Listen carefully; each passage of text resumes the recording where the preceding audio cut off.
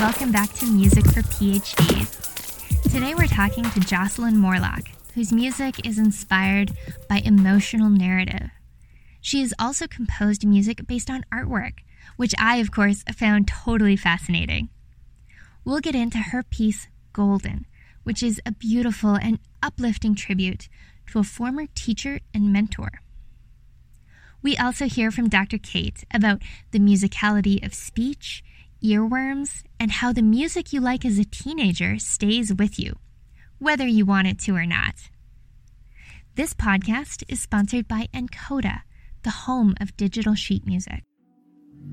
Thank you so much for listening, and I hope you enjoy this episode of Music for PhDs, the art project disguised as a podcast.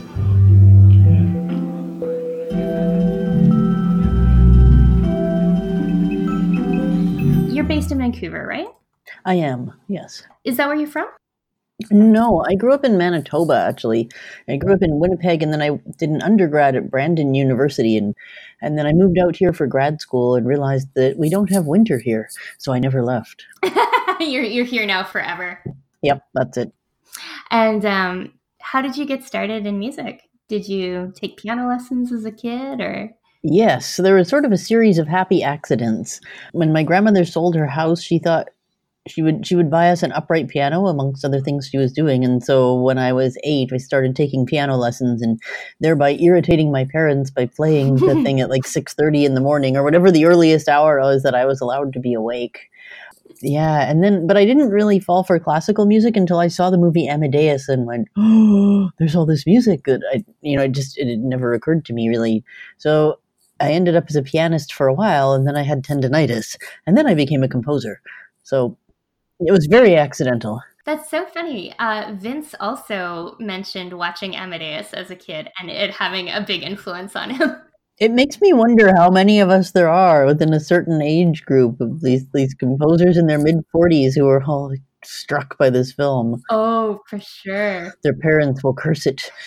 Well, I have interviewed 7 people and 3 of them have mentioned this movie, so... Oh my gosh. Okay, wow. Wow. Yeah. Okay, that's funny. So we're going to talk about your piece, Golden, but we'll get to that. Before we drill down into that one, I wanted to ask, is there a piece you're working on right now? Is there something fresh or new that you have on your desk? Yes, but it's too new to really admit to its existence right now. So you can't look at it directly. Let's pretend no, because it's in that horrible state. Yes, but there will be another one. A little bit superstitious. Mm-hmm. Oh, more than a little. I'm actually very superstitious about them until they're close to done. And then, do you have anything like special that you do when you're getting ready to finish, or do you have a special thing that you do to start? No, starting sort of involves endless frustration and fear. Well, I listen to other people's music, and I listen to the sounds of the instruments I'm writing for, and think about sort of, I guess, either storylines or emotional arcs, whatever you might call them, things that I want to do in the piece, and then I noodle around at the piano and just hope for the best, and sort of, plummet into despair for a while. I feel like that will resonate with a lot of other composers. I actually saw, this is a little bit random, but I live in Calgary, and I got a notice from the Glenbow Museum that Sybil Andrews' exhibit is coming up, and they have commissioned some music from you for the opening. Yeah, that was fun. That's the last finished piece that I have. So that something that turned out all right as opposed to calamity. Yes. That's your latest, freshest, just out the oven piece? Yes. Yeah, I just heard a recording of it today. That was fun. That's exciting. Mm-hmm. Yay. We were given a number of topics relating to the artwork and then kind of went through them, and I eventually picked Sybil Andrews' piece called Speedway, which is sort of super fun, and I liked the concept of that and this feeling of being a little bit on edge and things sort of racing around. So I had a fair bit of fun with that. Her art is amazing. I'm looking forward to seeing it in real life. That's actually really interesting to me because I make artwork based on music. So I'm always super curious to hear when people are making music based on visual artwork. So yeah, tell me a little bit about that. It's funny. I haven't done it very often. Twice in my life. This was the second time, but both times I felt like it was really interesting. I mean, the form. I mean, I suppose form in visual art is so different than form of music going through time. So it leaves that free, but it gives you a whole lot of sort of underlying story, or or mood or texture even. And so I enjoyed that quite a bit. Yeah, the first time was for Ottawa, the jack pine. And that was interesting because the texture of the painting and the way I was thinking about harmony and texture really went together, I felt. When I say texture, actually, I should probably explain that the texture of the background of the sky, which is it's kind of amazing, and it's these sort of blocks of color that are almost the same, and it's this really rich color, but you look at them and everyone is just slightly different. So I started playing around with chords that had quite a few notes and just changing one at a time, and it's not the way I usually work at all, but because of the painting, I thought this is something I want to try. Speaking of golden, speaking of pieces and inspiration, yeah, why don't you tell me the story of where this piece kind of came from? Okay, so this one was a fair bit older piece. It's from 2001. I was still a student at the time. I had been studying with an amazing composer named Nikolai Korndorff, and he'd been planning to write a piece for the Pacific Baroque Orchestra, and he died suddenly. And so his widow, when they were going to get another composer, suggested they get me. So I wrote a piece that was in memory of him, and I thought also would use some of the sounds that I could hear in his music. There's tapping and knocking and whispering and things that you might not expect. And the name Golden, actually, it came from, there were two different places. One of them, I wanted the piece to be about transformation, and a friend of mine had told me about swimming in a small lake in Manitoba, and the lake had it's iron pyrite, known as fool's gold, in the water, but it's sort of dissolved in the water. And when you come out of the water, it glitters all over you, and it's like coming out of some kind of transformational experience. And so, the little bit of text that I used in the piece is about that. And the other reason that I was sure that it should be called Golden is not that long after Nikolai Korndorff died, I was speaking with his widow, Galina, and she told me that one of his other students, a young student who was about 11 at the time, was supposed to perform the next week after he died and didn't want to do it and didn't want to do it. And then finally he said he would, and she wondered why. And he'd said that he'd had a dream about Nikolai and that he was going to be sitting on the stage beside him. And he said he looked just like himself, except that he was all golden. And I thought, okay. Oh my goodness. Shivers. Yeah, and that very unusual experience. It's just such a beautiful story, and I knew that you had written the piece for someone in particular. Mm-hmm. But as soon as you told that story, I totally got an image of like young kids kind of coming out of the water. Everyone's glistening, and to me, it's got a really hopeful morning kind of a feel. Oh, I'm glad. Maybe this is a tricky question because it is a memoriam piece, but is there anything that you hope listeners would kind of take away from this, or what was your hope for this piece? I guess I would hope it would be somewhat cathartic for somebody experiencing loss.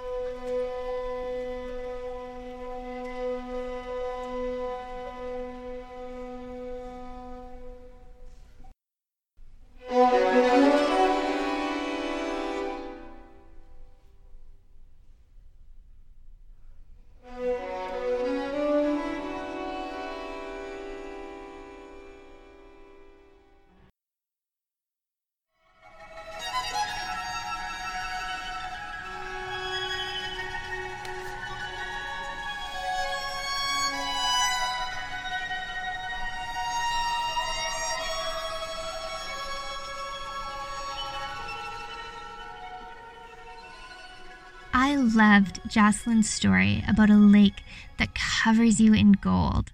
So for this piece, I chose a palette of greens and yellows. I had this image of opening your eyes underwater, where everything is kind of murky and green, but also golden at the same time. This idea of kids splashing around in the water and coming out all glistening stayed with me very strongly while I was painting. I ended up with a lot of big gestures that, to me, kind of look like seaweed. Listening to this music, I would never have guessed that it was in memoriam. I hear a lot of uplift and energy, and I'd love to hear what you think about the music and the painting. You can check the painting out on my website, and a link is up in the show notes. Now, before we get back to Jocelyn's lightning round and her upcoming shows, I just want to give a quick shout out to our sponsor, Encoda, the Spotify of sheet music. Encoda is a subscription app that lets you practice, play, and perform your sheet music. They have literally thousands of titles and millions of pages, all from licensed publisher catalogs. You can download Encoda for a free trial on the App Store today. That's Nkoda. So what do you have coming up next for you? Interestingly, I have a couple of things coming up in Calgary this coming year. First one being a new piece called Speedway. It's for the Land's End Ensemble in Calgary, taking place at Sea Space, February 28th. I'm co-curating it with Vincent Ho. It should be awesome. The other thing I have coming up, it's a new piece that I'm barely working on right now, thinking about, and that's for May 29th and May 30th, 2020, with the Calgary Philharmonic Orchestra, a new piece influenced by Beethoven's Fourth Symphony. Oh, cool. Oh, for the, because there's a big year anniversary coming up, right? 2020. Yep. Yeah. Will that piece be, I don't know if I want to ask you too many questions about it. It's in this new stage. Is it going to be influenced by Beethoven, or are you going to try and do something really different? I don't think it's going to sound like Beethoven. I've been thinking about the ways that one could be inspired by Beethoven without sounding like him, although I am a person who tends to use quotation, so I can't say that I won't. But I'm kind of fascinated by Beethoven as this, sort of very heroic character, and, the Beethoven, the genius, and Beethoven romantic, and, and iconoclast. And so I'm thinking along those lines, but it's still early, so who knows what'll happen yet. It could go in many directions between now and May. Yes, it may have a stronger will than I, so it may tear me off in some direction. And that would be very Beethoven. Yep. That would be absolutely appropriate. Exactly. And so, lightning round is just for fun. Okay. Coffee or tea? Both. I refuse to decide. I drink too much of both every day. Okay, so that's a resounding yes to coffee or tea. Green thumb or plant murderer? Vaguely green thumb. I keep them alive, though they don't necessarily flourish. Okay, but they're not dead. Nope, they're all alive. Even that one. Yeah. Do you have a favorite room in your house? That would either be spending time in the shower or in the living room at night with very few lights on. Do you have a favorite season? Oh, spring. It's interesting. Autumn and summer are about 3,000 times longer here than they were in Manitoba, because it seems like both of them just sort of, a few breathless attempts, and then all of a sudden we're into winter. Oh, it's summer. Oh, right. Okay. But here, the seasons just go on forever. Do you have a guilty pleasure? Knitting. Let's go with knitting. It's sort of ridiculous. It's slow, but I like it. Kind of like composing music. You're right. So I thought this was really interesting. This is the only piece of music we've listened to this season that features narration. That's true. Spoken word is similar to music in some ways, because speech also has timing information and pitch information. When you're speaking, your voice can speed up or slow down, your tone can rise and fall, and you can emphasize certain words or syllables by making them longer or shorter or louder and softer. Lots of songs have lyrics, of course, but some composers integrate speech as part of their musical works or even incorporate full-length stories. Interestingly, the musicality of speech means that if you repeat spoken phrases enough times, the words themselves kind of start to sound musical to the human ear. Scientists call that the speech-to-song illusion. The sounds as they appear to you are not only different from those that are really present, but they sometimes behave so strangely as to seem quite impossible. Now see what happens when you listen to part of that passage a bunch of times in a row. But they sometimes behave so strangely. They sometimes behave so strangely. Sometimes behave so strangely. Sometimes behave so strangely. That's totally going to get stuck in my head later tonight. It's a bit of an earworm, isn't it? I've definitely caught myself humming it before. When that happens, scientists call it involuntary musical imagery. Some songs are catchier than others, but most earworms only last a few minutes or hours. That short-term obsession is different than long-term musical memories. Some songs, even decades after you first hear them, will still provoke a wave of emotion, whether good or bad. And music is often very closely linked to memories for places, people, or experiences from your past. So kind of like when I hear the Backstreet Boys or Hanson come up on the radio. I can't say I like that music anymore, but I certainly remember it. Exactly. No matter how old you are, music from your teens and 20s is often really memorable, and it's linked to strong emotions. Each generation has its defining hits, and every generation loves to complain that music was better back in their day. This is related to a broader phenomenon called the reminisce bump. That's where autobiographical memories from this part of your life are recalled better and they're more vivid for you. So why would that happen specifically in your teens and your 20s? Well, there are a couple theories about why music is so indelibly printed on your mind. One theory is biological. At this stage in your life, your brain is undergoing a lot of neurological development, and puberty-related hormones also mean you're experiencing a lot of emotions. Another related explanation is more social. Music preferences are a way to establish peer groups and make friendships. People in adolescence and in early adulthood are establishing their identity and their sense of self. This is the part of your life when you become you. It sounds like you're kind of stuck with it then. Like whatever music was popular when you were a teenager is the stuff you bond to. Yeah, that pretty much sums it up. But it actually isn't limited to just your own adolescence. Research has shown that many young people have additional bumps for music that was popular before they were born. Scientists think the second bump usually maps onto music from when your parents were in their teens and 20s. In theory, you would have heard some of their favorites growing up, so you would have learned to like, or at least remember, those hits along with your own. Some studies even show a third bump that could correspond to your grandparents' favorite music. A very big thank you to Jocelyn and Dr. Kate for being part of Music for PhDs. And a very big thank you to you as well for listening. Whatever you celebrate, I hope you have a wonderful holiday season, and I will see you back again in January. Our first guest of 2020 is Kristen Flores. Kristen is a composer, a violin teacher, and a mother of 3, and we're going to talk about the beauty of nature, the great outdoors, and site-specific music. Dr. Kate will be back talking about her own area of speciality. Thank you so much for listening to this episode of Music for PhDs, the art project disguised as a podcast.